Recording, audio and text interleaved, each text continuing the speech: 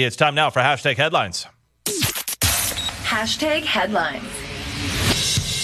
And I'm joined by our pop culture critic and editor of the Feedback Society, Craig Silliphant. And Craig, for the first time in 15 years, there is a strike with Hollywood writers. What do we know?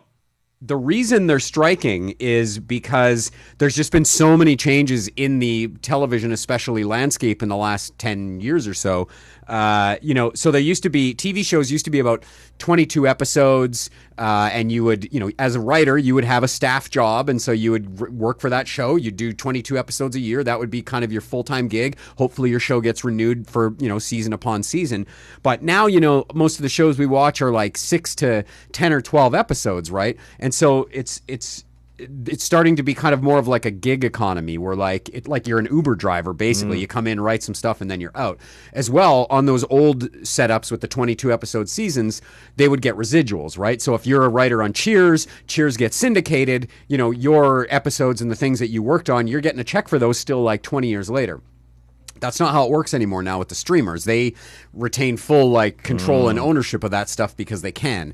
So the writers, I think, are just asking for a more equitable, look at how they're paid, as we go forward into the future. I know AI is part of the conversation and stuff too. So it'll be interesting to see what happens, and it'll be especially interesting to see how long this lasts and what this means for your Grey's Anatomy, because some streamers and networks are going to fare better than others. Like Netflix, for example, has a fairly deep pocket of global content where they can pull shows like Squid Game or something like that, where there's not a writer's strike in Korea or wherever, and use shows like that. They've also got a deep wealth of shows that exist already, and I'm sure there's probably 10 shows that I've been meaning to catch up on anyway. So, but other networks like Apple, they don't have a lot of offerings, and most of their stuff is produced in America, English, so they're going to be kind of screwed for a while. So, hopefully this doesn't last long, but we'll see what happens. And I've got to admit, Cliffhanger is one of my guilty pleasures when I'm looking for a movie to watch on a Saturday or Sunday night. And now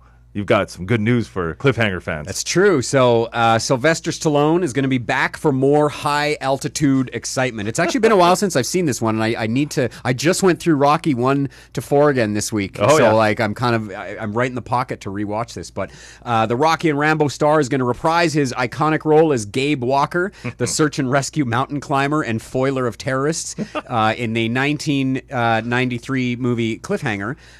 The director, Rick Roman Waugh, who directed Angel Has Fallen and Greenland, so I think those are both Jerry Butler movies. He's set to direct the movie, and it sounds like Stallone might get some help summiting the mountain this time. The production says that the casting is currently underway for a lead to headline the film's ensemble cast, so I wouldn't be surprised if it's one of these kind of passing the torch sort of things, almost like Creed maybe, where Stallone is Rocky in that, but passes the torch over to Creed eventually. I'm sure it's fun for this filmmaker because, just like you said, one of the biggest action stars of the 80s and 90s, and one of those iconic movies. And so he was watching that as a kid, and now he gets to go direct his own version of it. So I think that's fun. But we can currently see Stallone on Tulsa King on Paramount, and he will be actually in this week's release, Guardians of the Galaxy Volume 3, which I'm going to check out this week. He's our pop culture critic and editor of the Feedback Society, Craig Silliphant. Craig, thanks so much for this, and we'll chat again next week. Cheers.